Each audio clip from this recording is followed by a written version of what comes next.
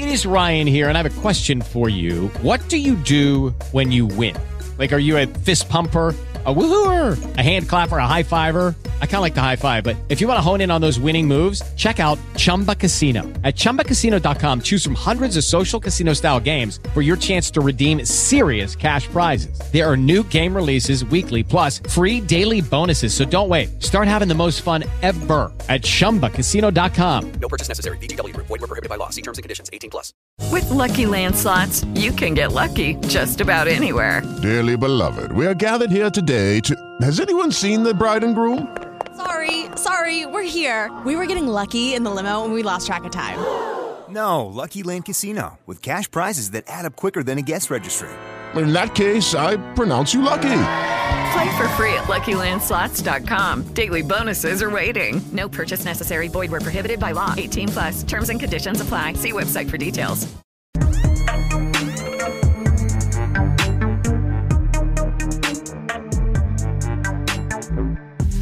This is the Flock Up Podcast. Flock Up. Here's Mario Jerez. What's up, people? Welcome in to another episode of Flock Up. I'm Mario Jerez, and the vibes are a little bit better tonight. It was a good win for the Pelicans in Portland on Wednesday night. They beat the Trailblazers 121-110. They improved to 31-32, and they snap a 4-game losing streak. So that was a much-needed win for the Pelicans. We will recap that game here on today's episode of Flock Up. Also want to give some thoughts on the lineups we saw last night, specifically the closing lineups for Willie Green.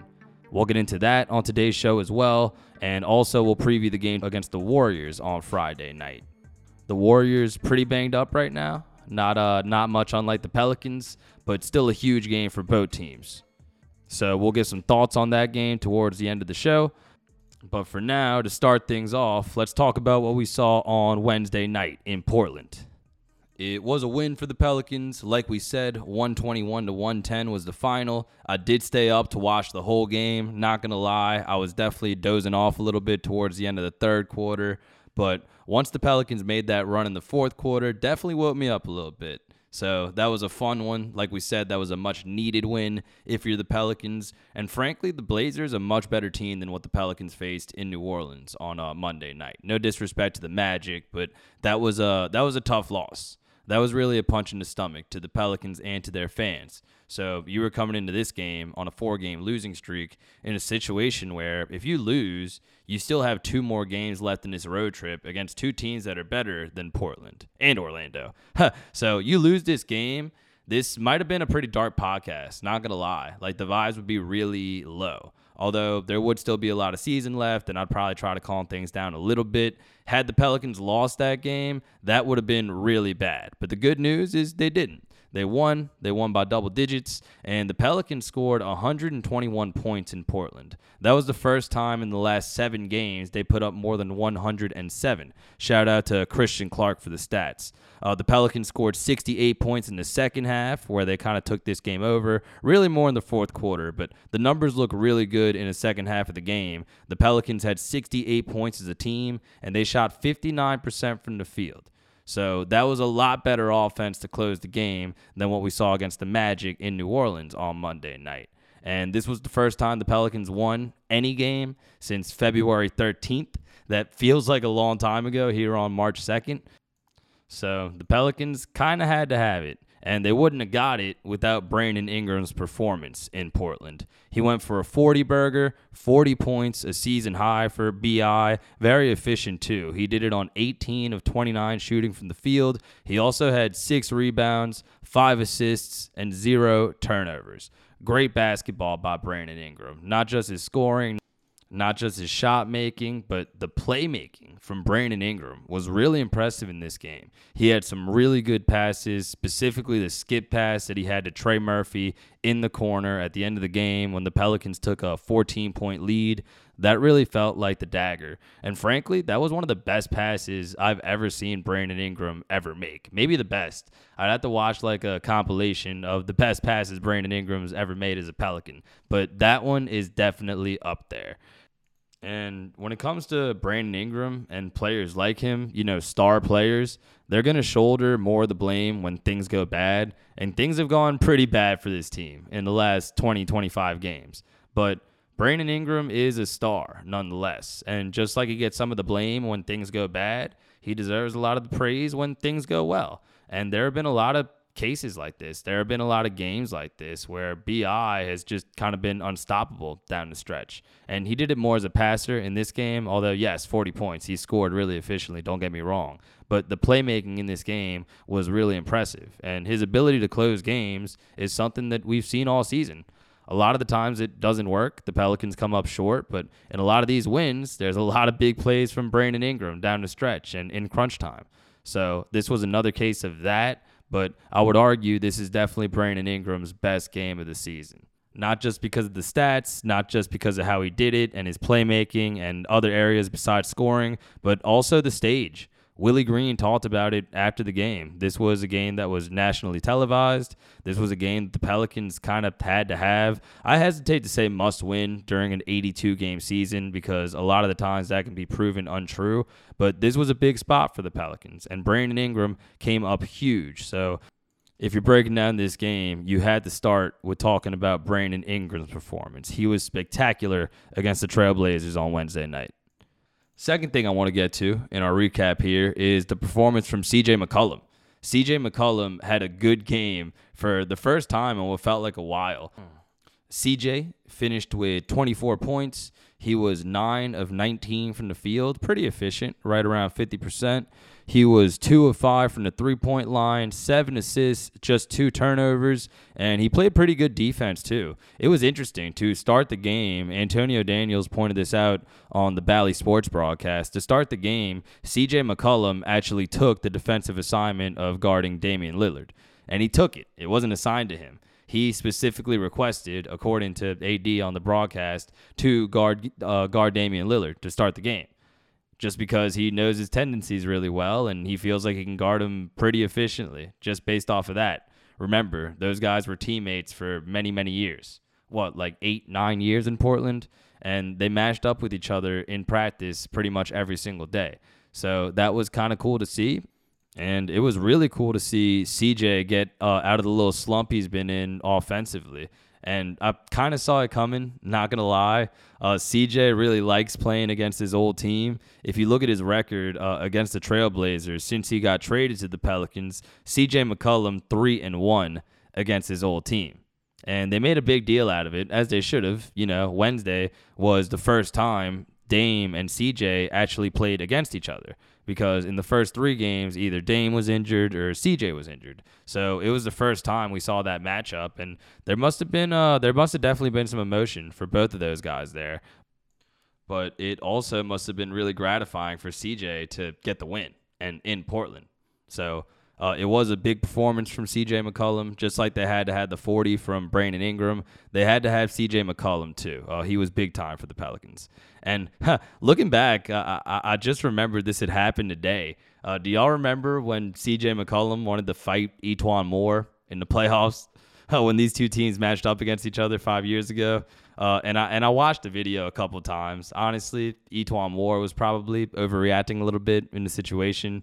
It was a playoff game. CJ fouled him going up for a layup, and he fouled him kind of hard. But I don't think it was worth starting a fight or anything. But it was kind of funny remembering that happened and then going to see that. Life is crazy. Just because something is one way today doesn't mean it's going to be that way tomorrow. Your enemies may become your friends in some scenarios. Your friends might have to be left in the past. This is in a basketball sense. We're getting kind of deep right now, but my point is it was funny to remember that E'Twaun Moore and CJ McCollum almost got in a fight in New Orleans. Wonder what E'Twaun Moore is up to these days. Anyway and anywho, let's talk about the lineups we saw last night, and specifically the closing lineups. I really, really, really liked the 5-man group we saw at the end of CJ McCollum, Herb Jones, Trey Murphy, Najee Marshall, and Brandon Ingram. You had B.I., you had CJ able to create, and you had your best shooter on the court. Finally, 32 minutes for Trey Murphy last night. Love to see it. And he was 3 of 10 from the three-point line. I talked about this on OTB in the morning today.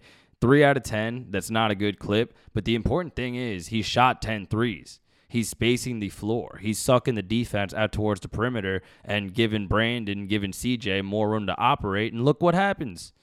64 combined points for BI and CJ? 32 minutes for Trey Murphy. I don't think that's a coincidence. And Josh Richardson, I don't think was bad. Like we've been saying the last couple episodes, he's not a bad player. I feel a little bit bad complaining about the excess of minutes for Josh Richardson in the last few games. But he only played 20 minutes in this game. Najee got 27. Trey Murphy got the 32. And it was way more efficient. Way more efficient. Loved to see that. Still want Josh Richardson to be a part of the rotation. Don't get it twisted. And if he's even in the starting lineup, I don't have that much of a problem, although I still would have Trey Murphy in there. But if Trey Murphy's in crunch time, if Trey Murphy's getting most of the minutes, then that's the important thing. But we spent a lot of the last episode complaining about specifically that, Trey not being on the floor and there not being spacing at the end of the game. Remember, the starting lineup in the loss of the Magic had Josh Richardson, Jackson Hayes, and Herb Jones all in it. You replace Jackson and Richardson with Trey Murphy and Najee Marshall. You now have defense, you have length with both of those guys, and you have a lot more shooting just by having Trey Murphy out there. Najee, decent shooter, not the best shooter, but good enough offensively to keep the flow of the team. And Trey Murphy just being out there makes a big, big difference. And I think you saw that hold true last night. So I was a lot happier with the rotations. Herb Jones was huge last night. And really the last 5 or so games, despite the losses, he's been really good for the Pelicans on both ends. He's been good on defense all season, but he's finally and pretty consistently finding ways to impact the game without being a good shooter, not just parking himself in the corner and having teams not respect his jump shot. He is looking a lot more like the player that we saw towards the end of last season and in the playoffs. And honestly, it's a big credit to the coaching staff. We saw Herb a lot as a screener. He was also kind of roaming the baseline a lot whenever he didn't have the ball, getting in the dunker spot, putting himself in good positions. And even when he's not scoring, and even if he doesn't get an assist, he's still a pretty smart basketball player. He knows what to do with the ball. Not a lot of bad decisions. And he has struggled with his confidence at times this season. There have been times where offensively he's looked broken. But even though he's not scoring very much, he only had 7 points in the game. He looks way more confident on that side of the floor and whenever the ball's in his hands. So shout out to Herb Jones. The Pelicans, like I said, with that closing lineup, were really efficient. And Herb was playing center, technically. He was at the 5 for a lot of this game. And he played in the final 9:04 of the contest. And in that time, the Pelicans outscored the Trailblazers 31-19. So maybe the Pelicans found something here. Maybe center Herb is the next Point Zion, right? So hopefully the Pelicans found something with that lineup. Maybe that's something they can build off of. But for now, I do really like that closing group of CJ, Herb, Trey, Najee, BI. See if the Pelicans move forward with that in future games. How about Jackson Hayes last night? We talked about Jackson Hayes on OTB on the radio the other day, and it feels like we kind of spoke him back into existence. He had been out of the rotation recently, and now with the injury to Larry Nance, it was going to open the door for him. And he only played 16 minutes, but Jackson Hayes scored 15 points as the backup center for the Pelicans. Really bouncy, looking like the good Jackson Hayes. We've seen a lot of this over the last 2 seasons in spades and inconsistently, but we have seen it. And he played really well defensively too. 2 blocks, 2 steals, and I got to commend Jackson Hayes for being really good at the free throw line. He got there 8 times, which is a good number. That's a lot of free throws for Jackson, but he made 7 of them. So one of the better performances for Jackson Hayes this season. It was the second highest point total he has had this year. He had the 23-point game against Oklahoma City back in December, but this was a really good performance from Jackson Hayes. And I think that going forward, once Valanciunas gets back, they had to try to find the right mix of Jackson Hayes and Jonas Valanciunas, like they did in the playoffs last season and towards the end of the season. I see a lot of hate for Jonas Valanciunas on Pelicans Twitter right now, and I really don't understand it. Like, the criticisms are valid. You know, he's not the most mobile player, especially defensively. He's not the best pick and roll defender. I get it. Like, and that's why you kind of plug and play with him. And in certain matchups, you'd rather have Larry out there. You'd rather have Jackson out there. I understand, but I've seen more than one person say that it's good that he's out tomorrow. It's going to help the Pelicans win. And that's just, that's wrong, man. That's not cool. I don't appreciate that. Just as a Pelicans fan, you know, I'm not with that. And I get it. Some of us are media. Some of us are fans. You might be like, oh, you're being a baby. You're being a fanboy. And maybe I am to an extent. I'm somewhat attached to Jonas Valanciunas as a Pelicans fan, I guess. But I think the criticisms are a little extreme. Like, he's definitely, you know, he definitely has his flaws as a player, but he also has his strengths. We've seen him come up huge for this team, and we've seen a lot of instances where Pelicans fans want more of Jonas Valanciunas. There have been instances where the Pelicans should probably play through him a little bit more than they do, or they have. But like I said, a lot of the criticisms I understand on the surface, but I feel like the hate for JV just a little out of control right now, at least on Twitter. But then again, that's also just what Twitter is. So maybe I'm overreacting myself just a little bit. Anyway, and anywho, how about Dyson Daniels and Kira Lewis both finally getting minutes last night? Both of those guys got double-digit minutes for the Pelicans last night. It was the first time Dyson got double-digit minutes since he came back from his injury. And both of those guys didn't really fill up the stat sheet. 2 points for Kira Lewis, 3 points for Dyson Daniels. But the important thing is they played. I like seeing those guys in the rotation. And they both did some pretty good stuff in limited time.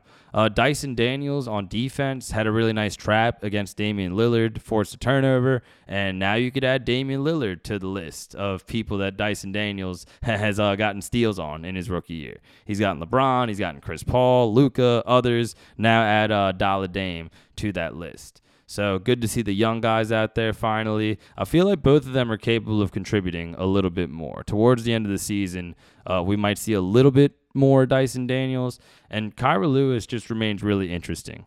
Like, he hasn't really gotten an opportunity to have that breakout game, but it might still be coming. It might be a little too late, especially now with the addition of Josh Richardson. But now with Alvarado being out, Kira is going to continue to get minutes, and if he continues to play well, he might get more minutes, and then we might finally see that performance. You know, I don't have the stats in front of me, not going to lie, but I know that Kyra's kind of extrapolated numbers are really good. Like, his per 48-minute numbers are solid. So if he gets a little bit more time to play, maybe we do see that breakout performance. But for now, I'd like to see the minutes for both Dyson Daniels and for Kira Lewis. Before we preview the Warriors game, give a few thoughts on that matchup, I want to highlight that the Pelicans had 0 turnovers in the second half of the win against Portland. Only 6 turnovers for the entire game, which is really good in and of itself. But 0 turnovers in the second half is something this franchise hasn't done since 2008. You heard me right, 15 years ago, when it was the best season in the history of the franchise. So that's pretty significant, man. And no coincidence, the Pelicans scored over 120 points for the first time in a long time. So if you take care of the basketball, good things will happen. Not just for your offense, but even if you miss shots, you're still going to get more of an opportunity to set your defense. Like, these live ball turnovers had been killing the Pelicans, killing them. So to eliminate that completely, to have 0 turnovers in the second half, that's really impressive. That speaks to really good team basketball. So hopefully that's something else that the Pelicans can build off of as they head to Golden State. Also, just a quick observation. The crowd in Portland, just and I'm not trying to cast stones. You know, the Smoothie King Center just objectively might be the quietest arena in the NBA. I'm sorry. I love our fans. I am one of the fans. I'm not trying to disrespect anybody, but if you've been to other NBA arenas and you're realistic, you kind of know what it is, right? Okay, so disclaimer. That being said, the crowd in Portland looked kind of dead. Just, I mean, by their standards at least. Like, when I think of Portland, I think of one of the loudest crowds in the NBA, like on par with Golden State, at least in my opinion.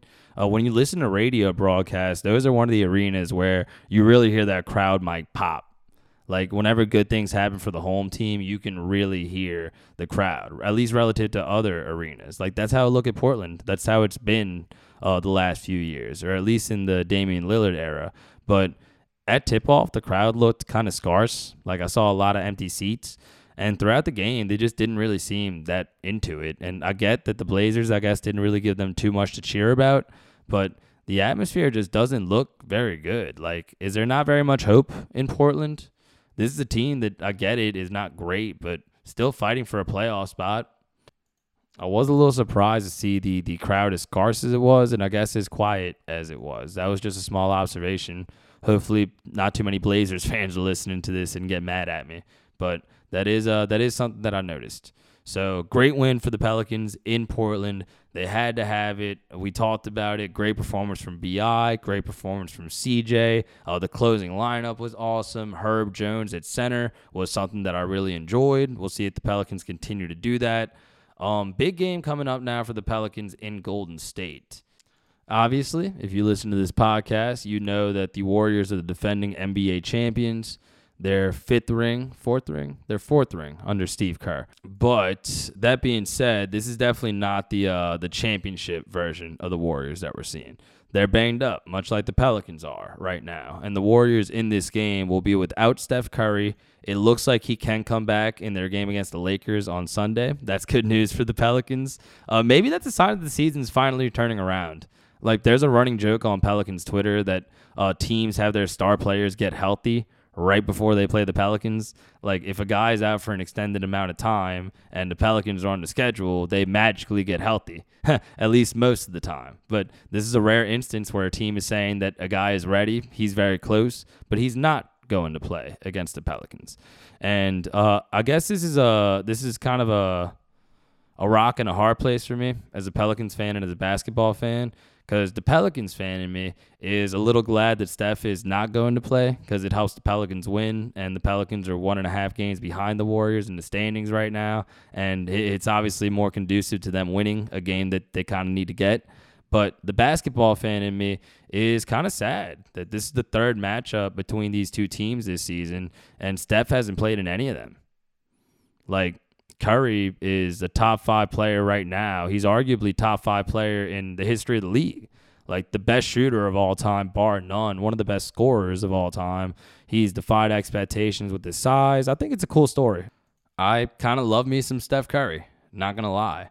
So I guess it does help the Pelicans win that he's not going to play, but a little bit disappointing. Part of me wants to see the Pelicans face off against Steph Curry. You know, you want to see the star players play, right? So Pelicans fan in me happy, basketball fan in me a little upset that we're not going to see Steph Curry in this one. And the Warriors also without Andrew Wiggins, who's missed the last 6 games due to a family issue or a family matter. That sounds pretty serious. If it's anything, bad or anything tragic, definitely thoughts and prayers sent out to Andrew Wiggins. But he's not going to play for the Warriors in this one. Still dealing with that family matter. So he'll miss his 7th straight game. And Andre Iguodala also missing in action for the Warriors. Andre Iguodala is still playing. He's a little older right now. He might be in that Garrett Temple mold of not being very effective as a player, but still bringing a lot of value to the bench just by being there. But no Iguodala, no Andrew Wiggins, no Steph Curry for the Warriors. So you're likely looking at a starting 5 of Jordan Poole, Klay Thompson, Dante DiVincenzo, a man who once tweeted he loves to suck titties, but he was hacked, Draymond Green, and Kevin Looney rounding out the starting 5 for the Golden State Warriors. So you're not seeing the Splash Brothers. You're not even seeing Andrew Wiggins. Hopefully the Pelicans can capitalize off of that. But it's still a road game. It's still a team that can really kill you if you turn the ball over, especially with live ball turnovers. But this is a game that the Pelicans can get, especially now coming off that win in Portland and playing with a little bit more confidence. And it's interesting, the matchup between these two teams, because it's kind of contrasting styles. The Warriors take more three-point shots than anybody else in the NBA, even with Steph Curry missing 20 or so games this season. But conversely, the Pelicans obviously not really in that mold. The Pelicans second to last when it comes to volume in three-point shots. So only one team takes less threes than the Pelicans, and nobody takes more threes than the Golden State Warriors. So I think it might be a good idea for the Pelicans to try to slow the pace down a little bit in this game. And if you could avoid those live ball turnovers like you did in this game against Portland, I kind of like the Pelicans' chances against the banged-up Golden State team that they've already beaten twice this season. So definitely a big game for both teams. We will recap that game in the next episode here on Flock Up. That'll pretty much do it for us here today. So if you have any thoughts on anything I said, you can always tweet me at Mario_E_Jerez, always down to talk Pelicans basketball. So we'll do some more of that next week when we recap these games against the Warriors and the Kings. I hope everybody has a great weekend. For the Guarantee Podcast Network and 104.5 ESPN Radio Baton Rouge, I'm Mario Jerez, and I will talk to you soon. Flock up.